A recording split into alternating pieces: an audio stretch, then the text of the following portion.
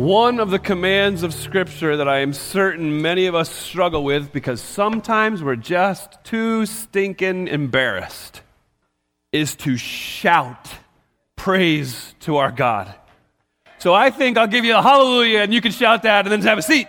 So let's give our praise to God.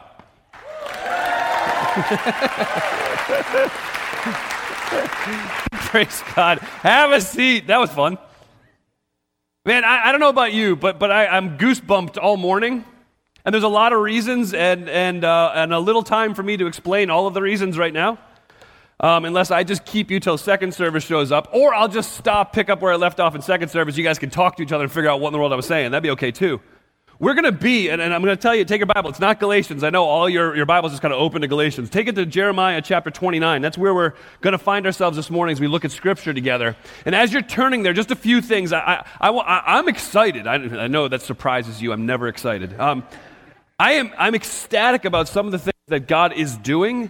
It is so much fun just to hear you talk about the opportunities that God has given to you, and to see you excited about the opportunity to minister to other people in your neighborhoods and in your community and in your workplaces and in your schools. And so we want to continue to celebrate that and to encourage you in that process. This year, just let me lay out a couple of very quick, these aren't vision things, these are just kind of, hey, this is what's going to happen this year. Just a couple of real quick things. The pastors, the elders, we are working through our bylaws and constitution as a church. There's a lot of reasons for that. Not the least of which is some of it actually contradicts itself, so that's a little difficult. But one of the main reasons is we are going to need to make sure that we carefully walk through the issues of gender, marriage, and sexuality together.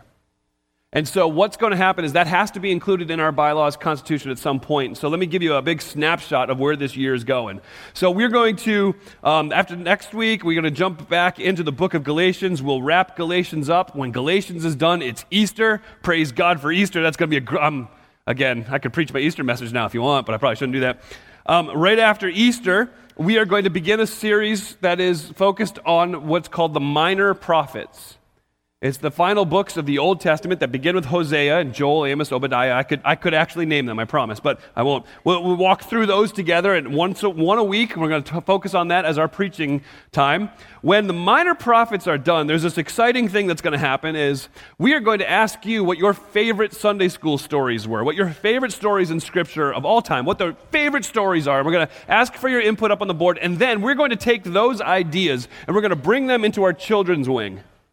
And we're going to ask our kids, what are your favorite stories? Here's some that the parents picked, but what are yours? And whatever the kids pick, that will be our preaching series for the summer. That's going to be fun. Right after that, we're going to work through, I think that's about when we end up working through gender, marriage, sexuality. We're going to preach through that. And then I'm excited, we're going to work through the book of Ruth together. And then we're in Christmas. Blink, it's here. So there you go. There's a quick snapshot of what we're driving towards. I've been asked a couple of times, I can do this real fast. This is what I'll do. I've been asked a number of times about Bible versions. Which version do I use when I preach? We've actually received phone calls and asking that. I'll just give you a quick snapshot, and then later this week on the Uniontown Facebook page, I'll post something a little bit more descriptive for you, okay? There really are 4 Bible versions that I tend to drift towards. It's the New American Standard, the English Standard, the New International Version, and the New Living Translation. And if you were to look on a spectrum of the way Bible versions are viewed, they are all the way across the spectrum. And so if I'm looking to figure out exactly what the original word meant, I'm going to go with the New American Standard because it's very literal. The English Standard is a little less literal, but it gives us a little bit more readability. That's the one that I tend to preach from the most, is the English Standard Version. The NIV is the historical version for the most part here at Uniontown. The difficulty is the modern NIV really is a bad translation. It's terrible. I could say some things, but it makes me sound smart, and I'm not. I'm just stealing what other people have said, and I've noticed, so I'll just leave it at that. The NIV 1984 is great, but they've completely removed it from shelves. In fact, so much so now that authors who want to quote the NIV in their books are no longer legally allowed to quote the NIV 1984. They must quote the modern one. So that's going to be out of print and completely unavailable for you. I mean, I tried to find one when I came here. I actually tried to find a good preaching Bible, and the cheapest Bible I could find that would fit what I would declare a good preaching Bible, and we all have our own taste, it was $300. And I thought, yeah, I really like the ESV. So I'll explain much more about that on our Facebook page to kind of give you even an understanding of what each version is and how it ended up the way it did. And we can have that discussion online. Actually, it's a fun discussion if you're a nerd like I am. So, okay, now here we go. Now watch this. I told everybody I had a 15-minute version, a 20-minute version, and a 25-minute version of my message. We're going to go with the 45-minute version and mix them all together. All right, hang tight. Celebration is amazing, isn't it? It's so much fun just to celebrate. The difficulty is, and the problem is that when context is introduced to our celebration, it really changes some things. This morning, we celebrate what God's doing around us. We celebrate that we can be a part of what He's doing, fully aware of this. God doesn't need us. You know that, right? God can have a rock cry out, and He'll get the glory. So He doesn't need us, but praise God, He wants to use us, and He's given us the opportunity to be used, and so we celebrate that. However, that being said, we don't celebrate absent of context. And so I have no question that in this room, every single one of us, not a few of us, not a certain percentage of us, but every single one of us is celebrating this morning within a context of difficulty. Now, the difficulties look different. I mean, they can be very insignificant, like, I've got the sniffles, I've got a headache, I've got the flu, I'm a Ravens fan. I mean, some of those are, come on, it's been 4 weeks? I've said nothing. But for all of us, there are these difficulties, some of them insignificant like that, and some of them are much more significant, like a poor report from the doctor, a marriage that's falling apart, some confusion and fear about what might happen at work. And then there's the soul-crushing ones, paralyzing ones. And many within our church family, even this week, experienced that darkness with the loss of a young one. So celebration doesn't happen outside of that context. And one of the very real dangers is that we love to celebrate. And in an effort to get to the celebration as fast as we can from our darkness, what we tend to do is look for the quick fix. And so we end up clinging to a false hope. And I know this is it's just by definition. False hope is no hope. And when we do that, it's cruel. It's cruel to do that to ourselves. It's cruel to do it to other people. And yet we do it all the time. And one of the places that we are guilty most often of doing it is from this beautiful verse in Jeremiah chapter 29. And some of you are worried because I ripped on a verse in the Psalms, and it was your favorite verse, be still and know that I am God. There were a lot of posters and coffee mugs that were thrown away that week. But let me say this, Jeremiah 29:11 is still a beautiful verse, and I would argue even much more so when you understand the context. Because Jeremiah 29:11, the verse that we kind of run to, says this, I know the plans I have for you, declares the Lord. Plans for welfare, not for evil, to give you a future and a hope. I'm telling you, and I'm going to try to paint the picture of the context because that verse is beautiful, but it is far more beautiful taken within its context. So what is its context? If you go back to Jeremiah chapter 28, I'm not going to read through all of it for time's sake, but I'll just kind of hit the high points and some of the low points. Now I'll go back to chapter 27. God speaks to the prophet Jeremiah and he says, I want you to do something visual for your people. So I want you to take a yoke and I want you to strap it to your shoulders. And then I want you to declare to all the people that Babylon, that great country with the leader Nebuchadnezzar, is going to come in, and you are all going to be subservient to him and to Babylon. And so as you wear this yoke around your shoulders, it's going to be a picture to the people. You are going to be enslaved by this nation, and God says, I am the reason Babylon is coming in. I am in control, and I am bringing Babylon in, and everybody's knees should bow to him, to Nebuchadnezzar, to that country. You get to chapter 28, and this young guy, I picture him as a young guy because I like to say us young guys, but that's almost gone. Some of us young dudes, we tend to think we got it figured out. That was my attempt to apologize for the comment about the 65-year-old woman last week. Am I forgiven? Praise God. I heard somebody say, yes, I'm taking it from all of you. So this young dude, Hananiah, comes in. He says, listen, I know Jeremiah has told you that you are going to be taken captive by the Babylonians at Nebuchadnezzar, and I'm here to tell you that yoke around his neck will be broken in 2 years. You're only going to be held captive for 2 years, and then you'll be brought back to your home, and everything will be given back to you, and it'll be amazing. Jeremiah's response in Jeremiah chapter 28, verse 6 is this: Amen, my brother. May the Lord do so. May the Lord make the words that you have prophesied come true and bring back to this place from Babylon the vessels of the house of the Lord and all the exiles. Yet hear now this word that I speak in your hearing and in the hearing of all the people. Verse 8 of Jeremiah 28. The prophets who came before you and came before me from ancient times, they prophesied wars and famines and pestilence against many countries and great kingdoms. But this one prophet, i.e. you, my little brother, who prophesies peace, well, when the word of that prophet comes to pass, then we will know the Lord has truly sent the prophet. Now, so Jeremiah, like the big brother prophet, confronts little brother prophet and says, listen, my man, I know what you're saying, but this has been a consistent message from God. There will be hardship. So, my little brother, if your prophecy comes to pass and there's great peace that comes, then we'll know you heard from the Lord. So how did little brother Hananiah respond? Little brother Hananiah approached Jeremiah and took the yoke off of Jeremiah's shoulders, the yoke that God had commanded that Jeremiah put on, and broke it and said, in 2 years, God's going to free you from Babylon and break the enslavement just like I did. Jeremiah hears from the Lord and approaches Hananiah and says to him, listen, the Lord has not sent you, and you have made this people trust in a lie. I will remove you from the face of the earth, the Lord says. This year you will die, because you have uttered rebellion against the Lord. And then verse 17, in that same year, the 7th month, which is 2 months later, the prophet Hananiah indeed died. So the context preceding Jeremiah 29 is a false prophet coming in and saying, it's only going to be 2 years, just hang in there, and then everything's going to be wonderful.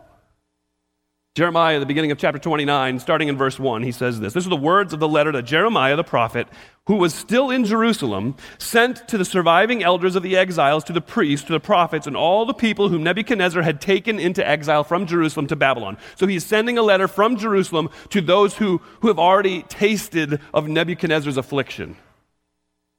Verse 2, this was after King Jeconiah. I'm going to pass that. Verse 3, the letter was sent by the hand of Elsa. I'll pass that. And this is what the letter said. Verse 4, thus says the Lord of hosts, the God of Israel, to all the exiles whom I have sent into exile from Jerusalem to Babylon. I'm going to stop right there because that is significant. What God says is, this letter is to all the exiles whom I have sent into exile.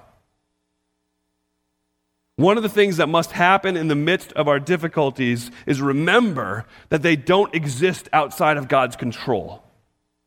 Those difficulties, God says, listen, it wasn't like Nebuchadnezzar flexed and God went, oh no. God sent his people into exile. God was in control. God's power, not Nebuchadnezzar's power. So we must understand that trials, the pain, the difficulties we encounter, they're not separate from God's good plans for our life. There's a million reasons why bad things happen. There's a million reasons why great difficulties arise. I mean, it all comes back to sin, whether it be our own sin and the consequences of our sin, or it be the sin of another person, and we feel the effects of them making a sinful choice and sinful decision. Or it's just the fact that we live in a fallen place because this world is so broken. Turn on the news for 10 minutes, and I'm not talking political, even though that demonstrates it pretty good too. Turn on the news for 10 minutes and you will see the effects of sin, whether it be in natural disaster, in incredible wars, death, famine. This world is broken. And so many times the difficulties come because of that. Sometimes we're told in James that difficulties come as a way to strengthen our faith. Sometimes we're told, even in John chapter 9, by Jesus himself, difficulties came in the life of the blind man. Remember the Pharisees asked Jesus, why is this man born blind? Did his parents sin or did he sin? And Jesus' response was, no. This difficulty in his life, his blindness, is so that all might see the glory of God. And so there's all kinds of reasons these dark times come. But in those dark times, what we must do is be careful to avoid false hope. It's not easy to say that God's in these things. And it's easier for us to run to things that aren't necessarily real hope. So look at verse 5. This is what God's commanding of his people while they're in Babylon, in exile. Build houses, live in them, plant gardens, eat their produce, take wives, have sons, have daughters, take wives for your sons, give your daughters in marriage that they may bear sons and daughters. Multiply there, don't decrease. Seek the welfare of the city where I have sent you into exile. Pray to the Lord on its behalf, for in its welfare you will find your welfare. This is what the Lord of hosts, the God of Israel, says. Do not let your prophets and your diviners who are among you deceive you, and do not listen to the dreams that you have caused them to dream. It's a lie. It's a lie that they're prophesying to you in my name. I did not send them, declares the Lord. So we need to be careful to avoid the wrong answers in difficulties because they're easier. Remember what the false prophets were saying. 2 years, we're out of here. 2 years, it's going to be great. They didn't want 70 years, but that's what it was. Jeremiah's response to the people is, for 70 years you will be in exile. I know you don't like that, but it's true. How cruel is it to tell somebody 2 years, and when that calendar flips that final page, nothing changes? Where's their hope?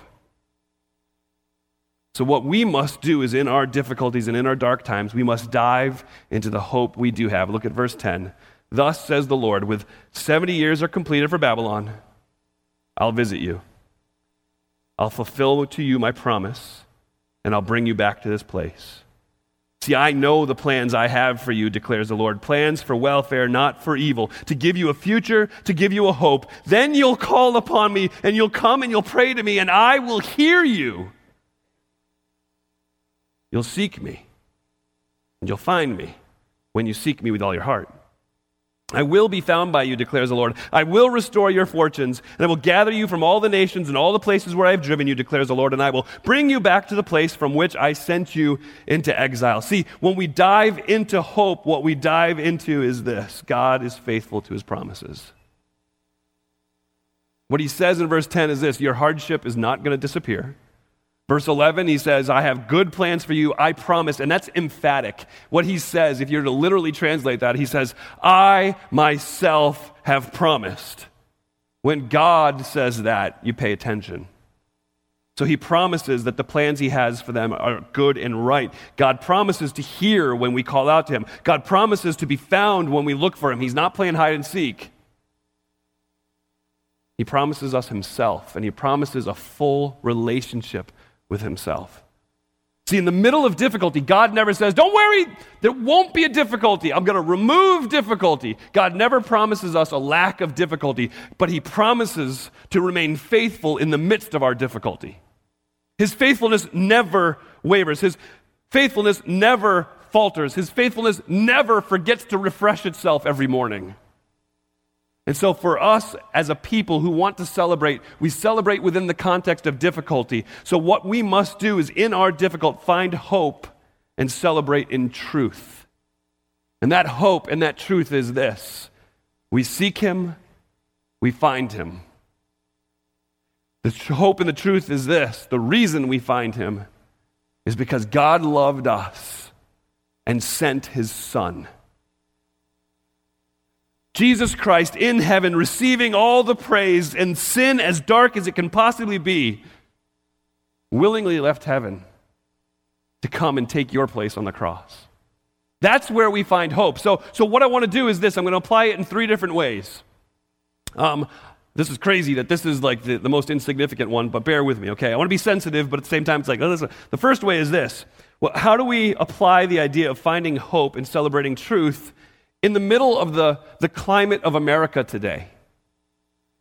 in the middle of not just political, but just the fact that there is an overt disregard for God. That people are not just atheistic, but they're just pagans. And they celebrate their paganism, and they celebrate their atheism. And so how do we do that? Well, here's the problem. The false hope is that they would follow after a moralism. The false hope is if they would just do better things and be better people, everything would be okay. The problem with that, and Jesus spoke very clearly to the Pharisees about that, he says you would be like a whited sepulcher. You would be like a whitewashed tomb. You would have the outside nice and clean, and the inside would be filled with rotting flesh. The hope isn't moralism. The hope is that when God said, if you seek me, you will find me, that God made a way for them. So let me shoot very, very, very, very straight, and I'm not worried about this, even though I think I am. The hope of our nation is not about an immigration policy. It is certainly not about a wall. It's not about anarchy. It's not about Democrats, and it's not about Republicans. It's not about Republicans. It's not about Republicans. The hope of our nation is that the people of our nation have the opportunity, as long as they have breath, to humble themselves before Jesus Christ, not a political party.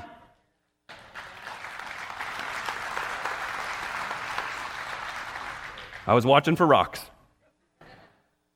It's truth. We find hope not in the falseness of political affiliations. We find hope in a God who loves us in spite of the fact that we cling to our political affiliations more than we do him. We Facebook post more about our political affiliations than we do him. We get in fights more about what the Democrats say than we do about somebody who stands there and decries that Jesus wasn't the Son of God. May we get our priorities right, and me off my soapbox. False hope. It's not moralism. False hope. So this came to mind this week. Meeting with the Spurriers and praying with them and preparing for the funeral tomorrow night. Their daughter, Kristen, 25 years old, vibrant a person as there was. And I praise God that as we talked, the hope that they had is that Kristen's in Jesus' arms because Jesus loves her. So that brought to mind the 3 little ones who Stephanie and I have lost in miscarriage.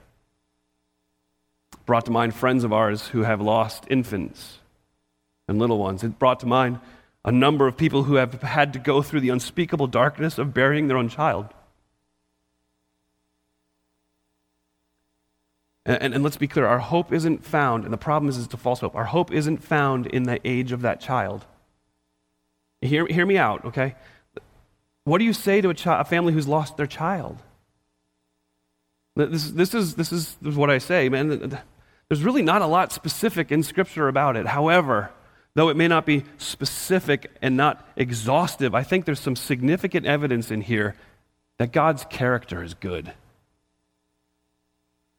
I mean, the real quick one, scriptural evidence that I usually go to is 2 Samuel chapter 12, when you see the response of David when his baby is sick and ill and he's mourning and weeping and he refuses to take nourishment, he refuses to sleep, he refuses and he wrestles with it and he struggles with it and then he hears his servants whispering and they're like, I'm not telling him that the baby's dead. Look at him, what is he going to respond like? And David picks up on that and he's like, the baby's dead? Yes, the baby's dead. And David picks himself off the floor. He hasn't cleaned himself. He hasn't eaten. He's done nothing for 7 days. And he goes and he cleans himself and he calls for food and he begins to feast. And his servants are like, this doesn't make any sense. And again, he hears his servants and he asks what's going on. And they say, sir, when you heard of the baby's illness, you were inconsolable. But now the baby's gone, you're celebrating. What is that? And he says, well, when the baby was still alive, it was a matter of, maybe, perhaps God would save the baby. But now that the baby's gone, I rejoice because I'll go see him someday. I don't mourn as one without hope. Then you go to chapter 19 with his very rebellious son who was not younger. And when he is killed in battle. David is inconsolable. So there's some evidences that are not, again, exhaustive, but they give us some significant ideas that in the life of a young one, in the life of a one, well, here it is. Let me do this. When you're asking how old, you're asking the wrong question. You're asking the wrong question, because the question really is, who's God? Hope isn't found in the midst of that horror by clinging to the age of our children. Hope is found in God's character. He is trustworthy, he is just, he is right, he is faithful, he is good. And even though there are days that in my car I am crying out to him, and probably not so respectfully, and probably not so much that I should tell you this, but that, okay? And I'm accusing him. Because you obviously don't know what you're doing. But God's character is that he is good and just and right, and his ways aren't always our ways. And yet, in the middle of that, he can be trusted, because God, Psalm 34 tells me, my God doesn't despise those who are broken in spirit. Luke chapter 19 tells me that Jesus Christ loved me enough to leave heaven to seek and save those who needed him most. Philippians 2 tells me that Jesus, even though he could have willingly defeated all of those at the foot of his cross, he stood there in silence and willingly and obediently took death on the cross for me. So long and short is this: there is nobody in heaven because they are innocent. It doesn't matter how old they are. There is not a single person in heaven because they are innocent. They are before God's throne for all of eternity because Christ set them free from sin and credited his righteousness to their account. And so may I encourage you, it's sensitive, it's hard, and there's people in this room who I know this breaks their heart. Not the hope. The hope fills them with joy. Because in their hearts, what they know is that God's character can be trusted. And so we trust God's character. We trust God's character because we know one day Jesus Christ was born. One day Jesus Christ willingly took the cross for us. One day he rose from the dead. One day he's coming back again. And one day we'll meet the Lord with those young and old and worship him forever. And so we find our hope there. All right. So that was the sensitive one. Here's the awkward one. So what kind of false hopes do we believe in when your church begins to fail? How many of you have been here more than 3 years? Raise your hand. Oh, baby. So, where's the hope when it just goes twisted? Let me make sure, let me do it this way. Let me tell you where your hope isn't. Because sometimes the false hope, this is where we run to. We run to the fact that the elders and pastors have stepped up and led through the crisis. We praise God that happened. That's not our hope. We run to the fact that there are way more backsides in the seats today than were 2 years ago. We celebrate that, but that's not our hope. We run to the fact that the finances of the church are better than ever. We celebrate that, but that's not our hope. Hope isn't found in phase 1 of the building starting any day now. But all those things are good gifts from God, and we celebrate those as such, and then we allow our thankfulness and celebration for those things to roll up right past them to the throne of God where we thank him for who he is. See, our hope, the reason for our celebration and the content of our celebration and the ability for us to celebrate is this: God knows us. This is his church. This is his church. And let me be clear, that doesn't mean, so it says that the gates of hell will never stand against it. So this church will never shut down. You know what? And I pray it doesn't happen anytime soon. This church could shut down someday. Has God suddenly been thrown off the throne? Oh, no. Because his church, universal, will never be overthrown. And I love that in Matthew 16 it talks about, this is my church, upon this rock I will build the church, and the gates of hell will never prevail against it. And in our minds, we're sitting here passive, and the gates of hell are storming up that hill. And we're like, nope, we're here, we're safe, nothing to fear. Guess what? That ain't what it says. The gates of hell will not be able to stand. The gates were a defensive mechanism. And so what's happening is God's church is running off the hill, and it's running face first into the community with the good news of the gospel of Jesus Christ, and the gates of hell will never prevail over him.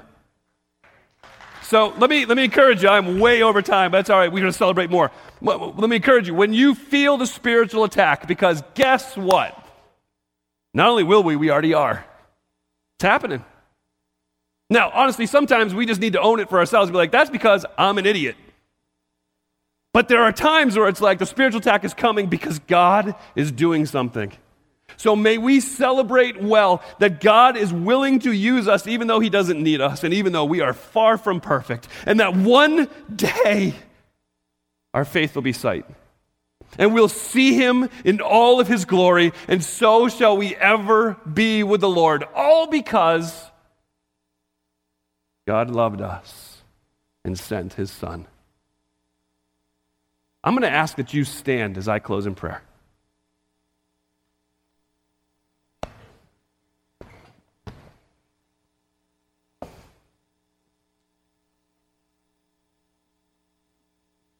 Father, I praise you that our hope is connected with a God who created everything we see. That our hope is connected to a Savior who came and defeated sin and death forever. That our hope is connected with the body of Christ who stands here in front of me, and that our hope does not rest on anything that's movable, but on a God who is forever faithful and immovable. I thank you, Father, for what Jesus Christ has done for us and what he will do for us. I thank you that one day we will stand before you in all of your glory and worship you with additional ministry, Lord, so that we can serve you in ways that we're not able to now. Lord, I just pray that the building would go off without any problems and that things would occur the way they were supposed to, Lord. Lord, it's ultimately about you, and you are going to be served in the walls of this building, Lord, and I'm so excited about what that looks like, Lord. Thank you for the blessings of the finances, Lord. Help us to continue to be faithful in providing to you because you have been faithful to us. As I think about that, Lord, I think about the Israelites and how they had to stop bringing gifts because they had everything they needed for the tabernacle, Lord. And I just pray that that would be true of us as a church. Lord, I thank you and I praise you. You are good. You are faithful. I ask now that you would be with us as we provide an offering to you at this time. In Jesus' name we pray. Amen.